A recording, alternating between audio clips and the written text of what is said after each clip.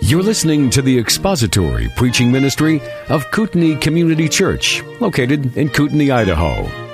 We pray that Christ is exalted and your spirit is blessed by the teaching of God's Word. For more information about Kootenai Church, please visit us online at kootenaichurch.org.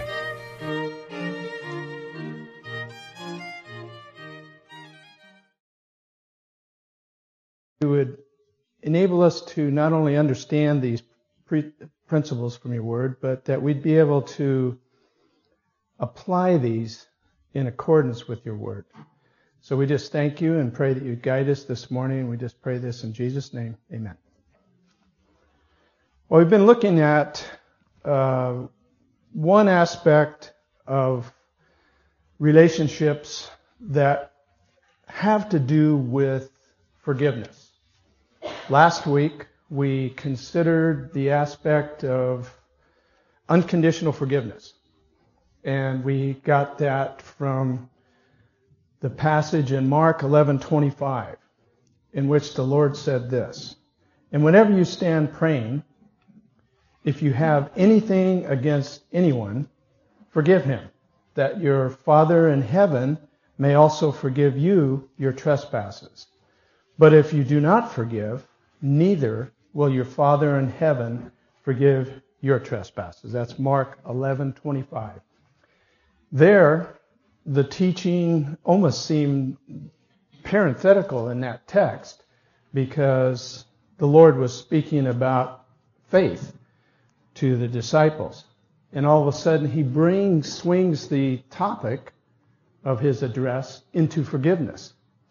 And so, not only did he address forgiveness, but he did so in a way that means unconditional. There was no conditions in this text in which we have to have the person repent or respond or have any formal essence for us to respond to in forgiveness. It's unconditional and unilateral. It doesn't require anything on the other party. Now, one of the scriptures that we looked at last week was that of Joseph. We remember Joseph in his teens was taken out by his brothers. First they were going to kill him, and then they decided to sell him into slavery. He was sold into slavery, and he eventually, after suffering false imprisonment, false accusation, being imprisoned, he was exalted. The Lord exalted his position to the second highest under the Pharaoh. God used that position to bring him to a place of providing for all of Israel, Jacob and his sons and their entire family. And when the brothers came to appeal for food, Joseph was not recognized by his brothers. And when he revealed himself to his brothers, he said this, "I am your brother Joseph, whom you sold here in Egypt. And now do not be grieved or angry with yourselves because you sold me here. For God sent me before you to preserve life." The perspective here that Joseph had and exercised was that of total, complete trust in the sovereignty of God. He understood that even though, and later on, he said, even though they meant it for evil, we might need some more chairs there. Somebody could help, maybe? Some over here. Even though they meant it for evil, God intended it for good. So let's stop for a second.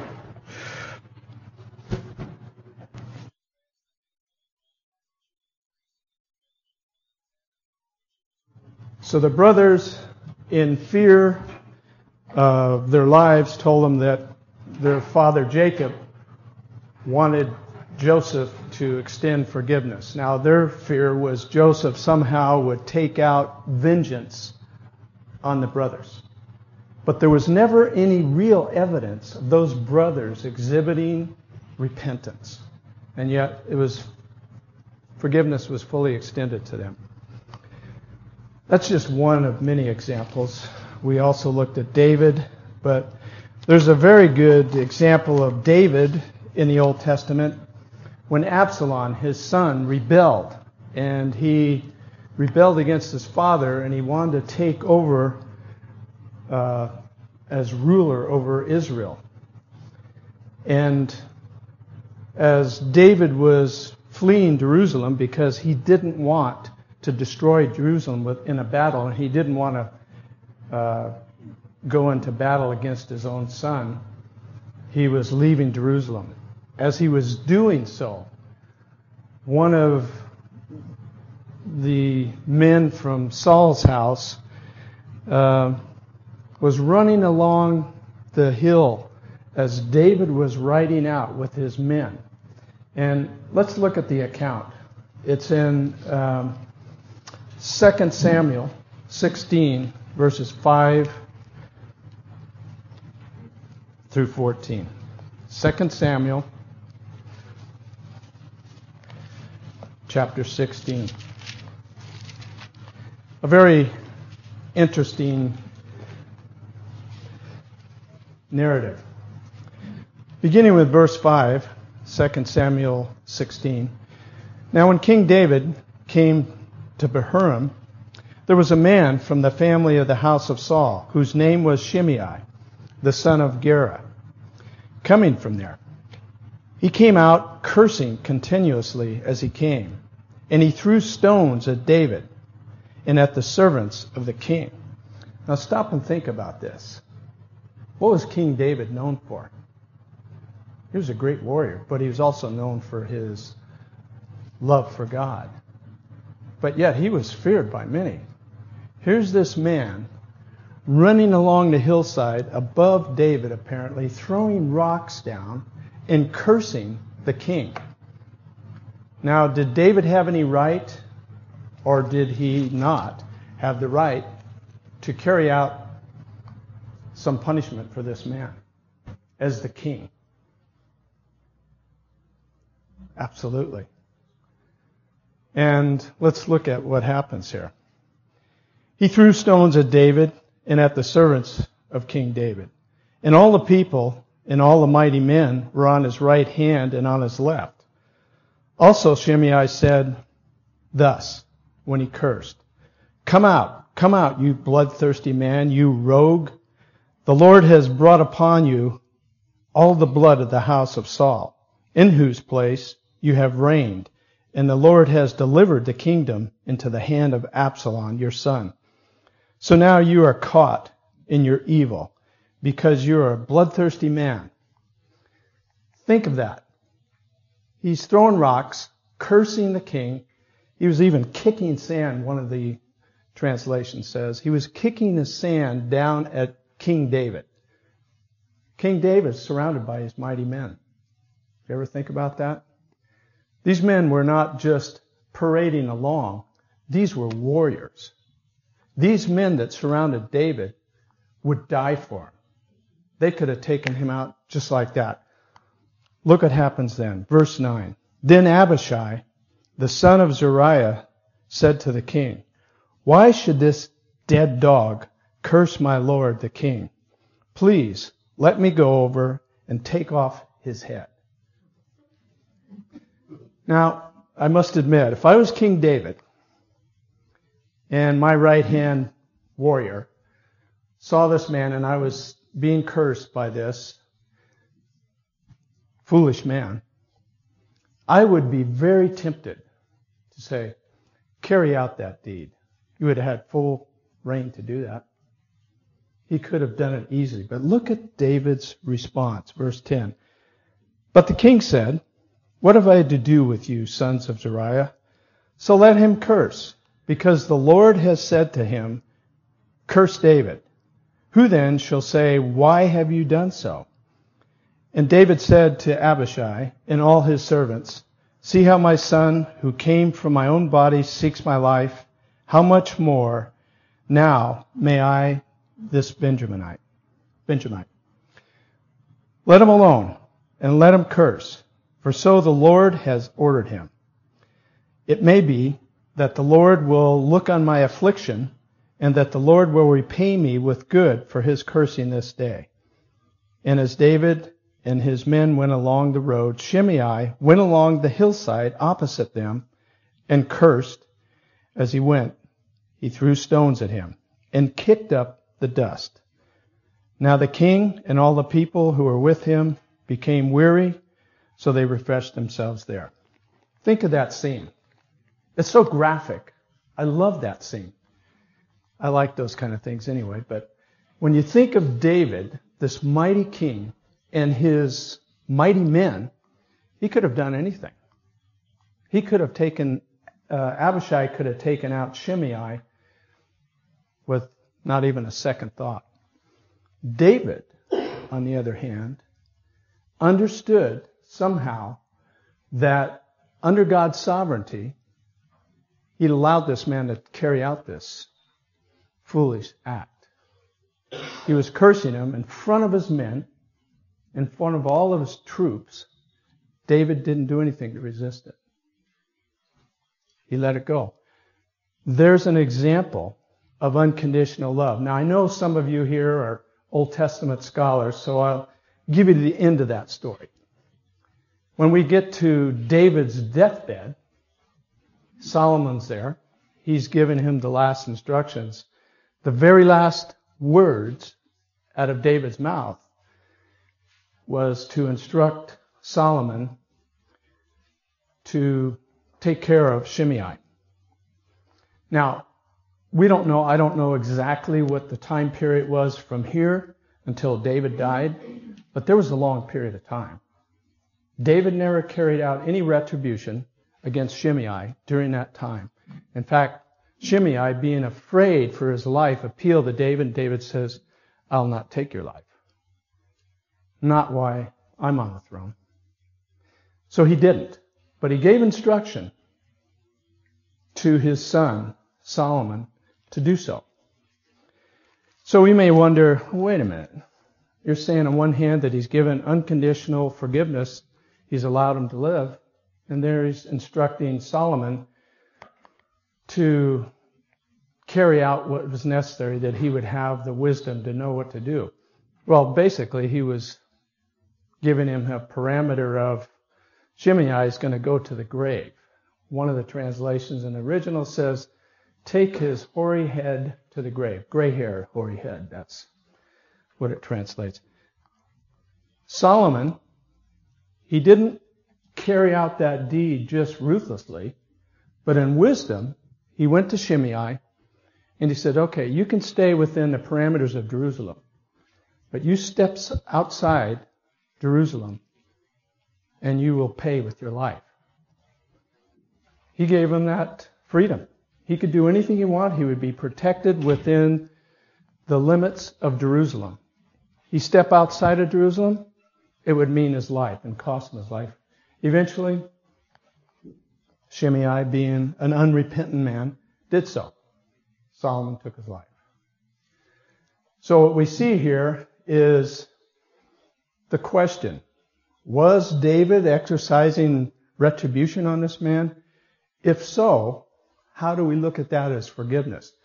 Well, I looked at something on this from Matthew Henry. He said this, David's instruction to Solomon proceeded not from personal revenge, but a prudent zeal for the honor of the government and the covenant of God that had made with his family. The contempt of which ought not go punished, surely that is what David waited until he was on his deathbed to order that Shimei be punished. This way, no one could say that David did it to preserve his own honor. So in other words, David did not give this instruction to Solomon to do so while David was alive. And Solomon granted Shimei the freedom to be obedient to the authorities over him. Solomon was now king. He gave him orders not to leave Jerusalem. Shimei, being a rebel, never showed any repentance. He violated that order from the king, and it cost him.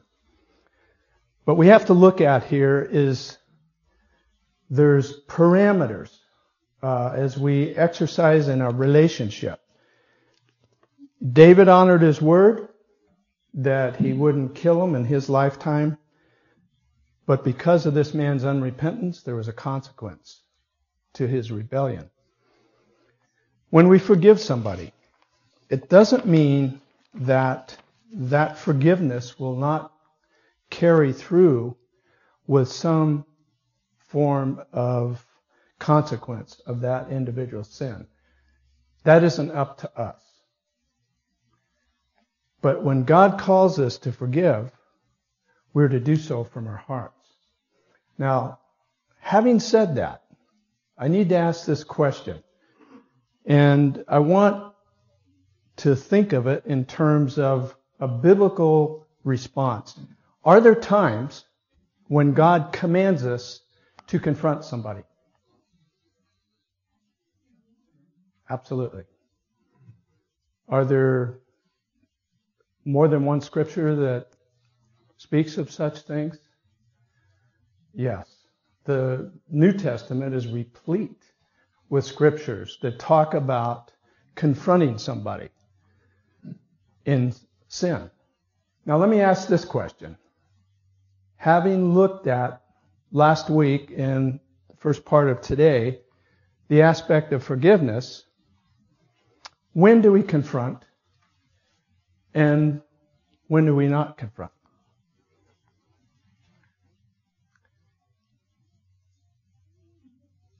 When it goes against God's laws, we should confront.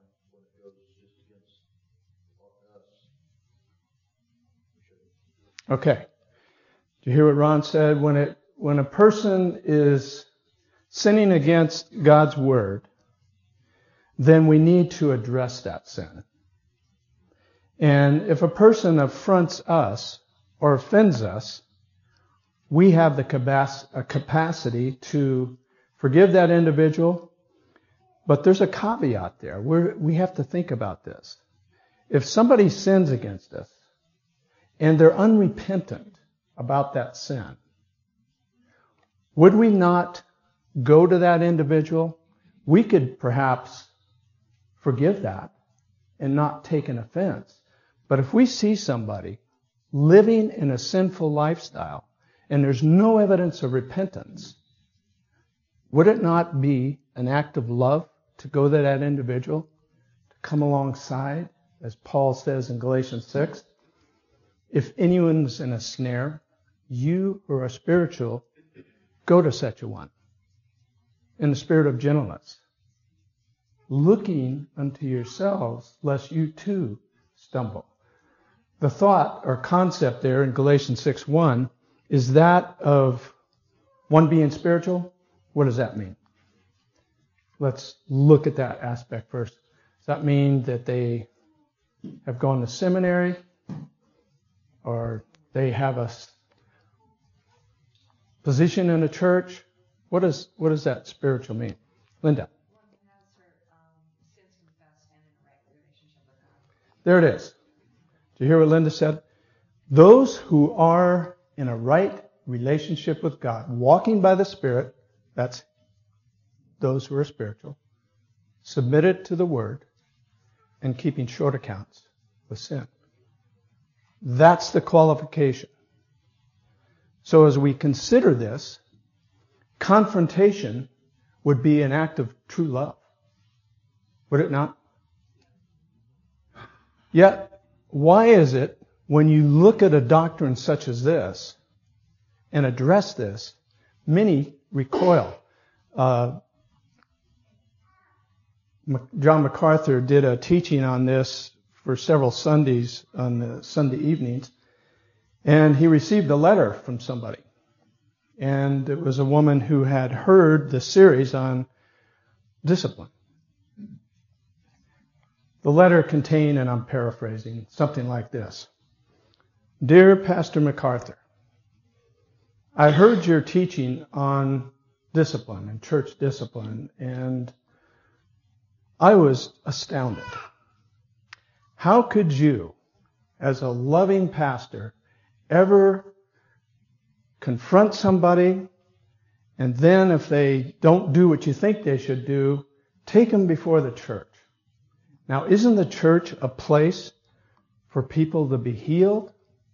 And didn't Jesus minister to those that were in sin?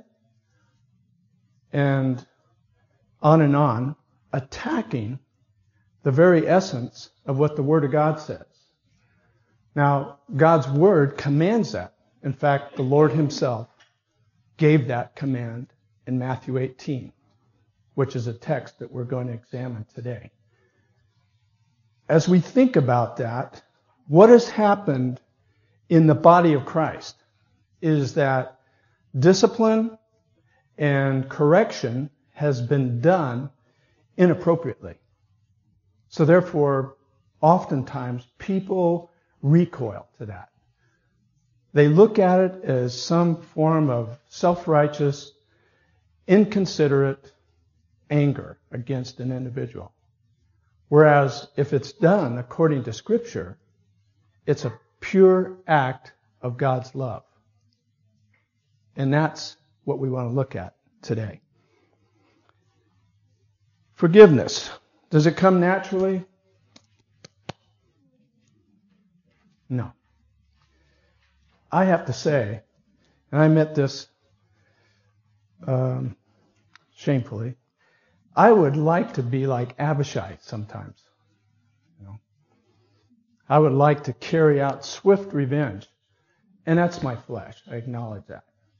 But when you look at what God's Word says, He calls us to be loving, forgiving, patient. And we're going to look at the many aspects of how we approach somebody. But we want to look at what is the process and what does that look like. So let's turn, if you would, to the book of Matthew, chapter 18.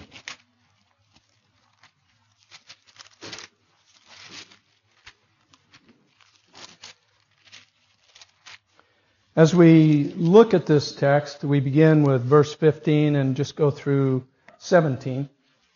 We want to understand who was given the instruction in this text. Who was it that was speaking here? The Lord, Jesus Christ.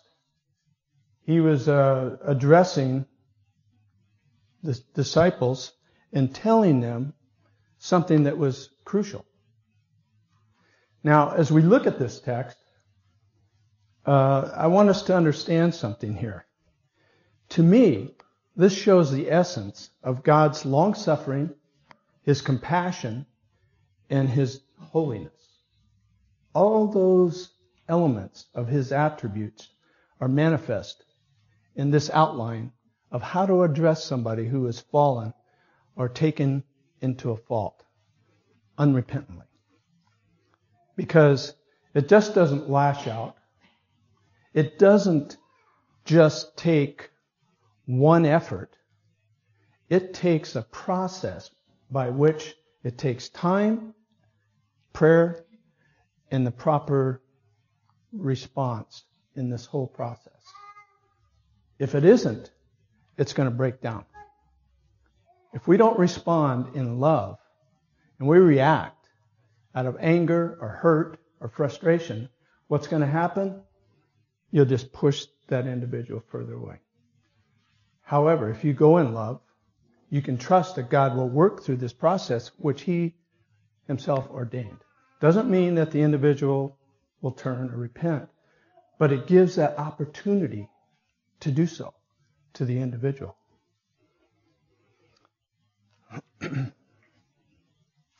Now, we looked at another text last week. In Luke 17:13, it says, if your brother sins, rebuke him. And if he repents, forgive him. That's pretty clear.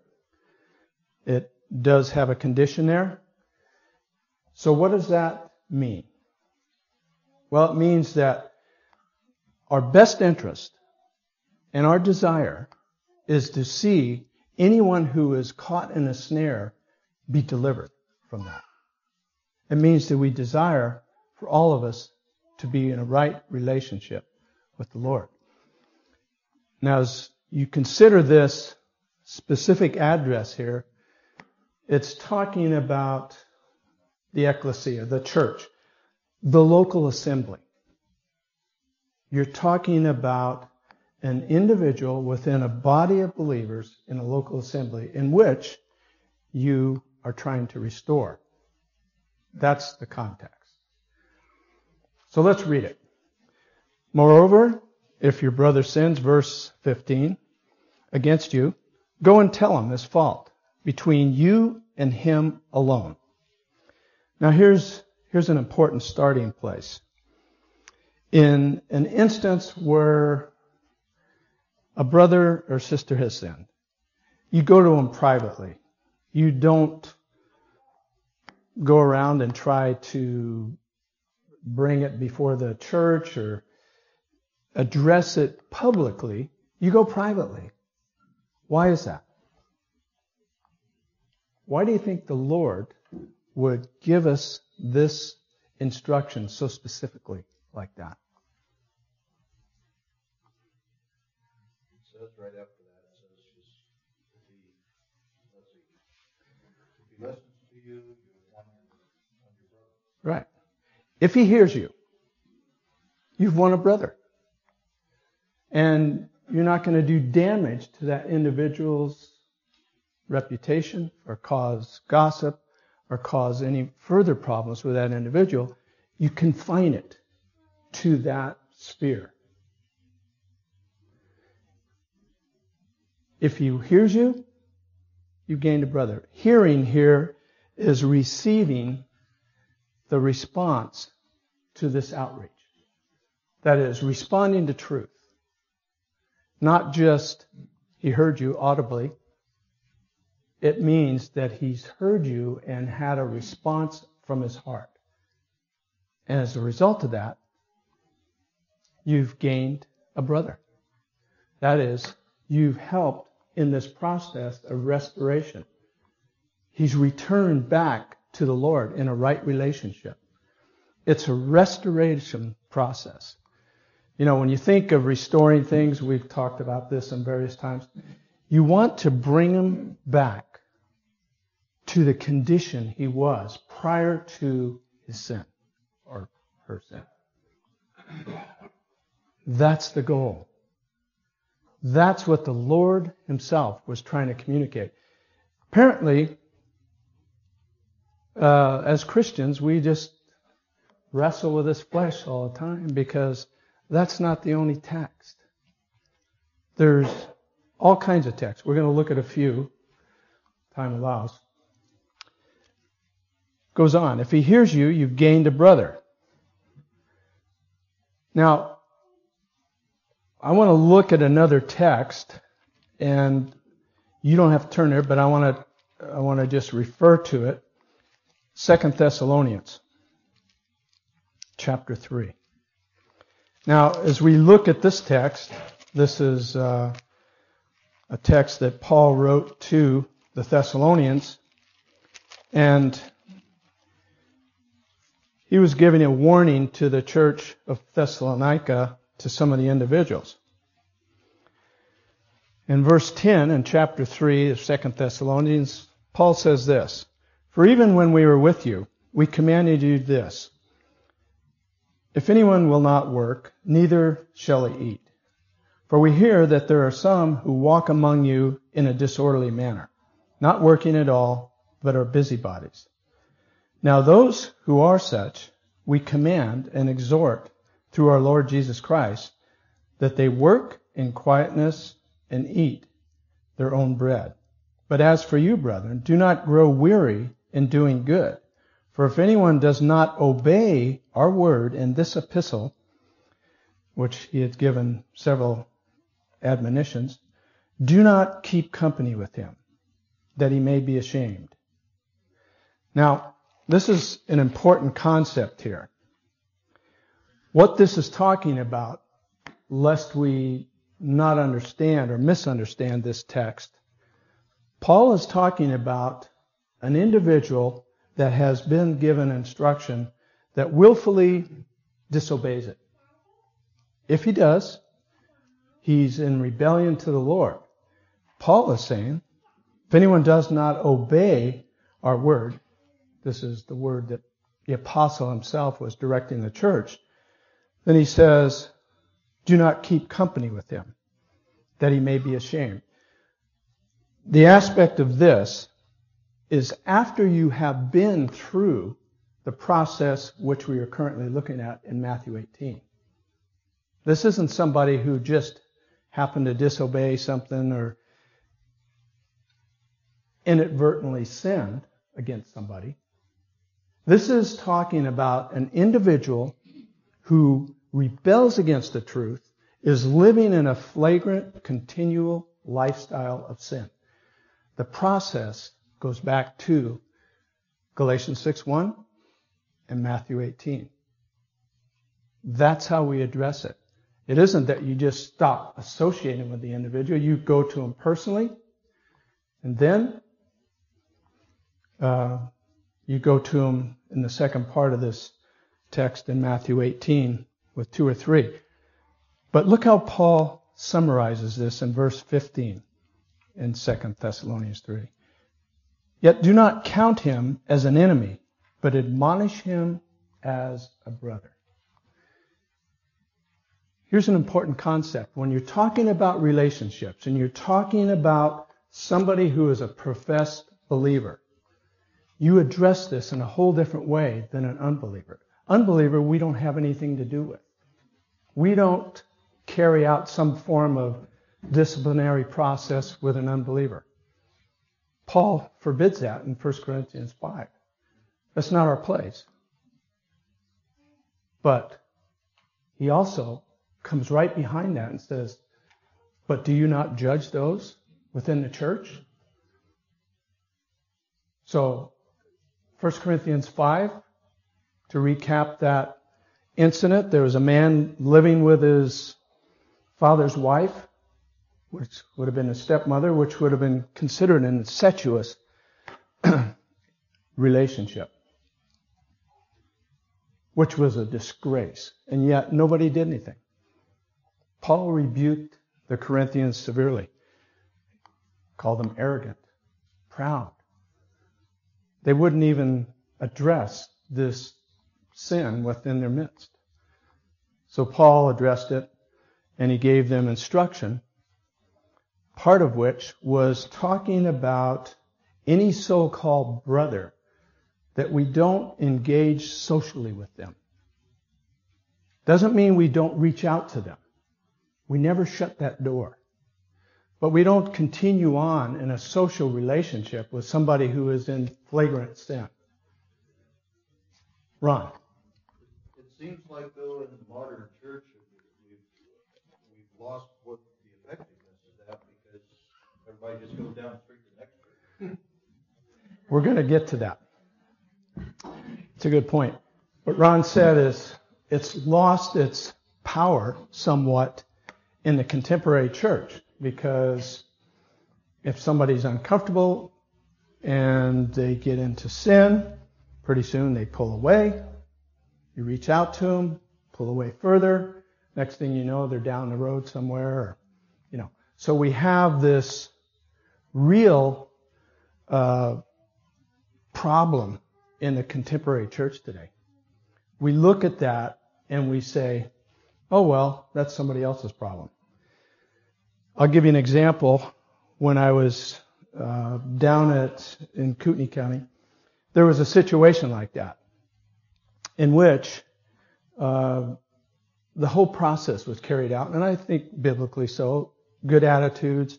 People work with this individual, trying to draw him to a place of repentance. Praying for him, reaching out to him, went through all these steps, which we're going to look at further. And it came to a place of excommunication. What did the person do? Left there, went a couple of miles away to another church. Well,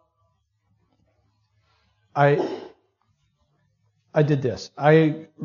We had a lot of group of pastors that met frequently. And when I was made aware that the individual did that, I went to the pastor and I said, I need to just talk with you about a situation, and it's already been made public. I didn't give him any details, but I said the process of discipline was carried out, and the person went out from the discipline. They're now fellowshipping in your church. Well, the pastor said, well, maybe he's changed. And I said, that's hopeful. But nevertheless, if that's so, then there's some things that need to be done. Long story short, the pastor called shortly after that, had the same identical problem there that took place there. So it just transfers, keeps going until the individual repents. So it isn't a matter of micromanaging individuals. We shouldn't try to do that. Judy. They find a church that's tolerant. Mm-hmm. And, no big deal. Right. Okay. The comment that Judy made, sometimes a person will just go somewhere where tolerance is the doctrine of the day. Well, we need to realize that this isn't something that we're trying to police. This isn't something we're trying to manage people's lives. This is the very essence of Christianity. We should be walking in a manner worthy of our calling. When we turn from that, we bring shame on the body of Christ. We bring shame more so on the name of our Lord Jesus Christ. So it's not a small matter. It isn't something that we should, be fearful of. It would be something that, even though it would be uncomfortable, I don't say it's ever comfortable, but it's something that we should care enough about one another and God that we exercise loving outreach to help restore somebody who's turned away. Ron. The other aspect that I've thought about is if the church is doing what they really should be doing, when that person is excommunicated, they'll miss it. They'll miss the love and the caring. Oh, yeah. See, that's part of the framework. Let's go back now to Matthew 18. This is part of the process. Now, verse 16 says, but if he will not hear, in other words, if he doesn't respond to one man going to them, the individual that was offended, take with you one or two more, that by the mouth of 2 or 3 witnesses, every word may be established. Well, that's an Old Testament concept taken out of Deuteronomy, and the Lord used that.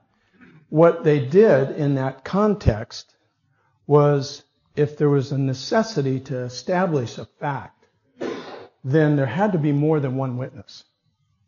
One witness could get it wrong, misunderstand, or have slanted motives for what they were doing. But you take 3 people, and we're going to talk about who that should be. 3 people, and the purpose of that is for the one individual to appeal to the fallen individual, or the one that's in a snare. The other 2 should be there observing and also making an appeal to that individual to repent.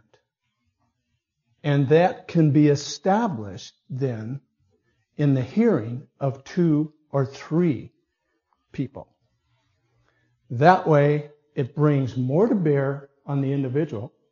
It's a powerful thing when this process begins. God made it that way for a purpose.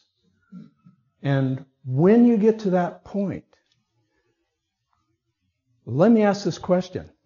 What should be the consideration? Who would you bring to that process?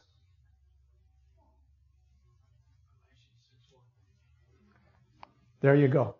You hear what Brian said? Galatians 6:1. Ye who are spiritual. You who are walking in the Spirit. You who are under the authority of God's Word in a right relationship with the Lord.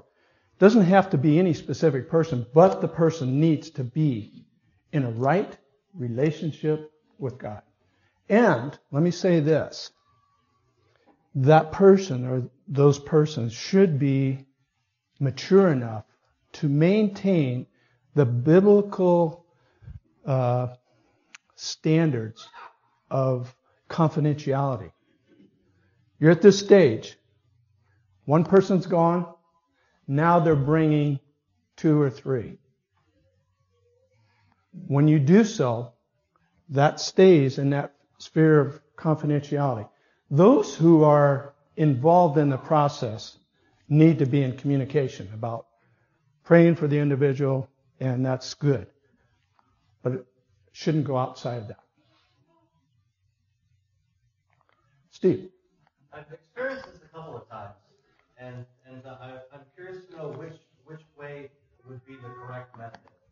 Whereas, let's say I've sinned and so against you, and so you come to me and we talk about it, but I'm not repentant, and so now you're to bring 1 or 2 others with you. And I've seen it done where you would maybe get a couple spiritual friends, tell them the situation, tell them the sin I'm in, what I've done, and you would all 3 be coming to me to try to win me back. And I guess that's how I saw it when I was younger, but I experienced it differently once, which I thought was interesting, where the person coming to me the second time did not bring 2 people that felt the same way, but really were not knowledgeable in the situation at all. Just came as a witness of the confrontation. Okay. So they would come and say something, and so the 1 or 2 others was simply a spiritual witness, and therefore would have avoided, you having to, potentially gossip or explain the situation. But you were just doing it. So it could have been any other believer, not someone else, a group trying to convince me. And I'm curious which of those sounds more correct. Okay. It could be either way, Steve, because the goal is the same. When you bring 2 others in, it would not be inappropriate for them to be appraised of why you're there. You don't have to give graphic details. Just that the individual's in sin. This person who is initially involved should be the one communicating directly. The other 2 at that point are able to watch and see, is there any response? Is it an appropriate response or inappropriate? They have to have the discernment, the ability to understand that, and to know how to appeal to that individual. So they're going to be appraised, and they should be to some degree. Not just grab 2 people and say, come with me, I've got a situation. That could turn into something very counterproductive. You have to maintain the integrity of the concept. And we use all these texts, and yet this is the process. This is the steps in which God has outlined. And yet the attitude, which we'll look at, the ability to understand how to approach Him, we have to approach with the whole goal of restoration. If we take 2 strangers or 2 people and just say, hey, come with me, I'm going to talk to somebody, I'm offended, and that's all you say, there could be a severe reaction, during the process. You should be able to sit down and pray carefully with those that you go with, not just grab somebody and go. It has to be thoughtful, prayerful, and very discerning, and with the whole attitude. If there's anybody that approaches somebody with the attitude, they're going to pay, I'm going to get this guy. If that's your attitude, you're in sin. Because what you're going to do is perpetuate that sin. So we have to understand the people that go on the second step need to be spiritually appraised and spiritually prepared to go. And you don't go without that prayer and preparation. Rob. Yeah, looking at it in the context of this whole message, he talks about stumbling blocks and don't get stumbling blocks, even a little one. Mm-hmm. And I think it's important to see that the contradiction how you handle it. Because if you handle it wrong, you will be the stumbling block for someone to fall even harder. Exactly. So just beware of that, because you might, I think that even if it's done with the right intent, if the confrontation isn't prayed over before it happens, if the confrontation, the words that you say to that person are not of the Spirit of God, then it's a serious thing. Yes. What Rob has pointed out there is crucial, and that's what I'm trying to say. When we go through this process, how we approach it has to be in the spirit of Galatians 6:1. In the spirit of gentleness, meekness, and the whole essence of love for that individual. We may hate what has transpired, and we should, if it's sin. We should hate sin. That's the beginning of wisdom. But the individual that's in a snare, we need to have compassion on that individual. If we go and we say hurtful words or condemning words, rather than addressing the individual's best, we could contribute to pushing that individual further away. Our whole motivation is that of restoration. If we look at it in any other way, if we look at this as some form of judicial punishment, then we've missed the whole essence of God's commandments for restoration. We should always look at the individual, and when they repent, and the Lord's going to address this, we better receive them unconditionally. If there's any reservation or bringing up of that sin again, it's been covered. If that person repents, they've repented. They've turned to God, they've confessed it, and if there's evidence of that repentance, which should be, then we need to receive them eagerly.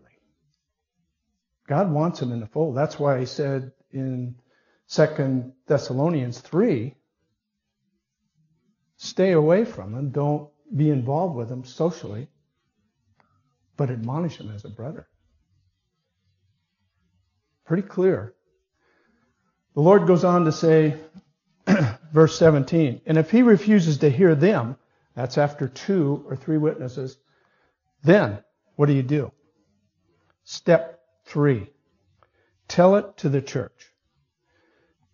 So here's a brother who's in sin, hasn't listened to the one individual. Now 2 have gone.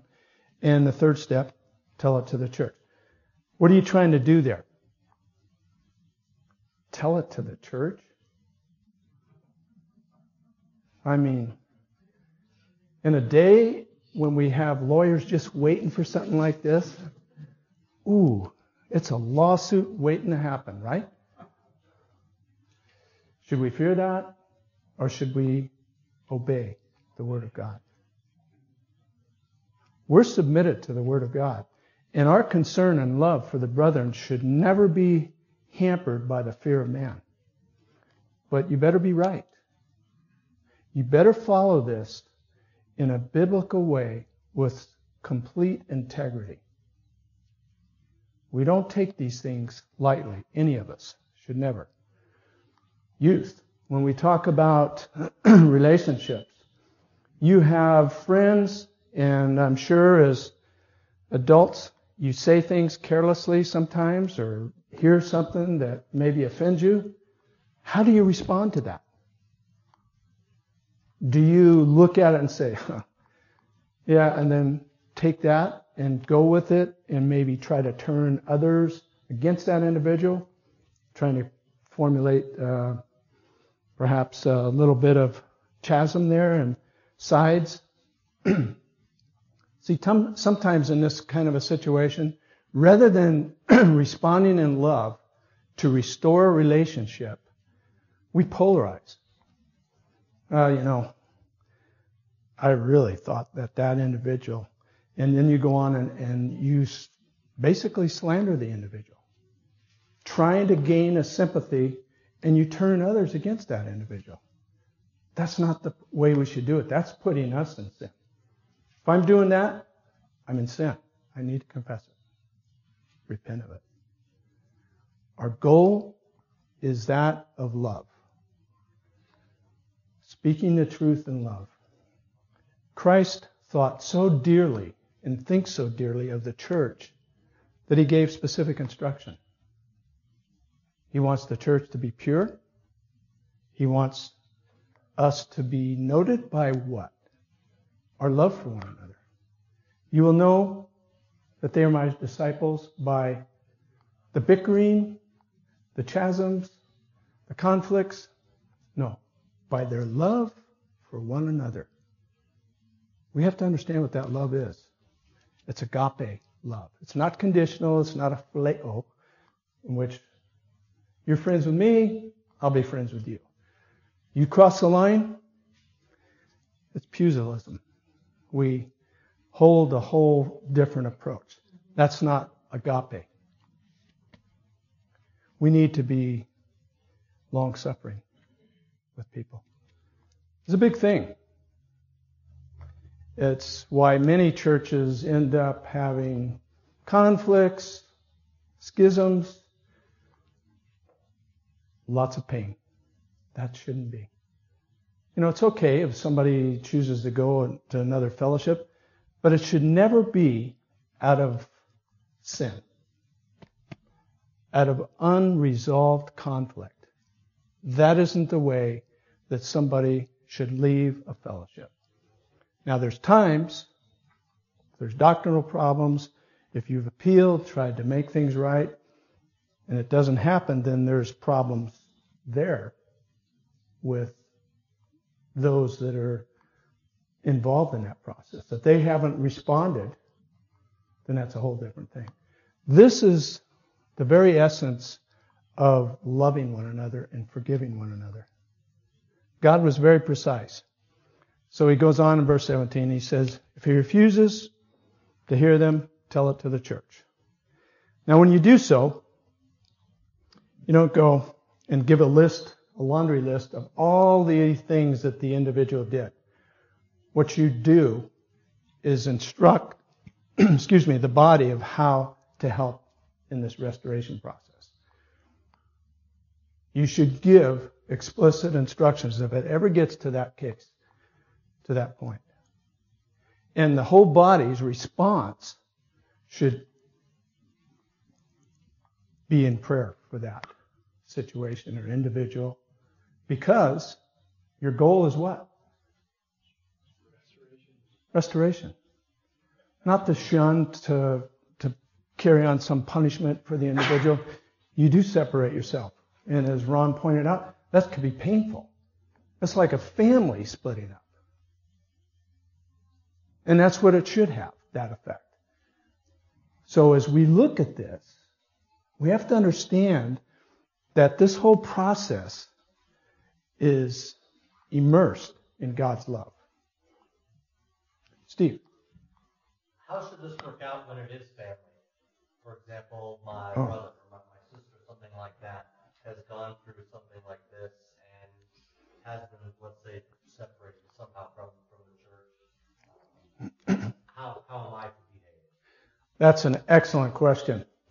I don't know if I could give an adequate answer, but I'll attempt.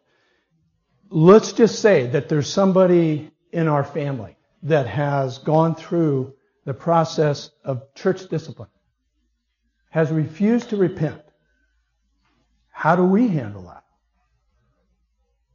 We're not a part of that local body. We don't know exactly if it was handled right. We don't even know if that was a biblical process. I would contact the pastor of that individual's church. I would say, this is my circumstances. I'm brother-in-law, and I understand that he's been excommunicated from your local fellowship. Please, would you explain to me your process, why you did that, how you did that? I'd want to know those specifics, because this has been done poorly in many instances and inappropriately in many instances. Sometimes this is done when it should never be done. So if the pastor said, yes, we did carry out church discipline, we went through the process, we're still praying as a body, hoping that that individual will be restored, but this is what's happened. From a blood brother and a brother in Christ, I would then go to that relative and say, look, we're both brothers in Christ. This is the situation. And I would go through what the pastor said to me. And I would say, can I hear your perspective on that? Then you've got to be discerning and prayerful as to how you respond. If he said, yeah, I didn't like that.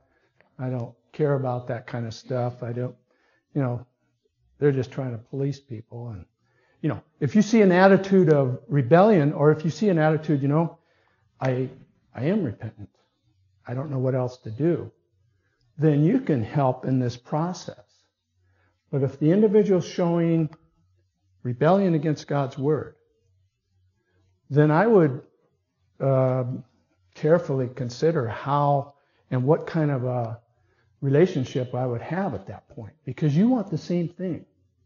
You want that individual to be restored. Brother, in-laws, cousins. Now, I've had that situation. Not where they were excommunicated, but where they were living in sin. And I went to them. No response.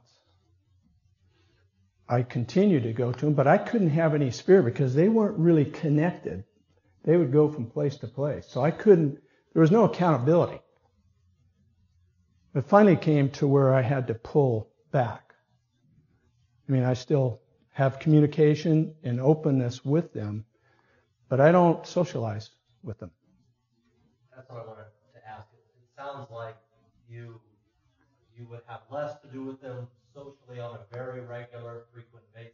Right. But you would still maintain some contact and show of love. Absolutely. See, that's the key, Steve. We're talking here, if it ever comes to that final step, verse 17, then we don't totally pull away from that individual where there's no contact. We just don't maintain regular social activities with them. We don't go to lunch with them and buddy and say we're going to have fellowship, because that's the whole purpose of withdrawing. But don't close the door. You close the door, and you may be the very vessel that God could use to help bring truth in that individual's life. Is that consistent with 1 Corinthians 5 also? Yes, absolutely. Those two dovetail. And I was going to go there. Let's go there right now, real quick. Oh, wait a minute. We got to stop. Brian, go ahead. I won't be here next week, but I was going to talk to you about that. Okay. 1 Corinthians chapter 5 has a beautiful illustration of this principle in Matthew chapter 18.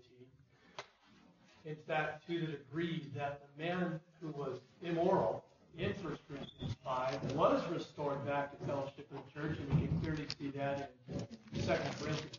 Exactly. That letter. Yeah. But the whole key to it is the principle is not the man who is in sin. The principle is restoration and the loving effect of restoration to that individual. Absolutely. Did you hear what Brian said?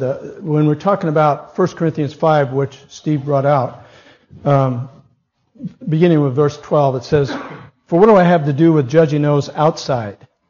Do you not judge those who are inside? But those who are outside, God judges. Therefore, put away from yourselves that evil person." That is defellowship. Not cut off, but defellowship. By the way, I was just chiding Brian a little bit. He's going to Bible school, so we miss him when he has to go often, every so often. Okay. Good questions, good comments. We're going to have to stop for now, and we'll pick up. I want to address the youth in this specific issue. Don't shy from coming back next Sunday, because I want to talk about how we deal with that in relationships, perhaps public school or unbelievers. how would we approach them, and how do we deal with that kind of a broken friendship? Father, we thank you for your word. We thank you that it's absolute. We thank you for your love and compassion and patience that you show and demonstrate towards us.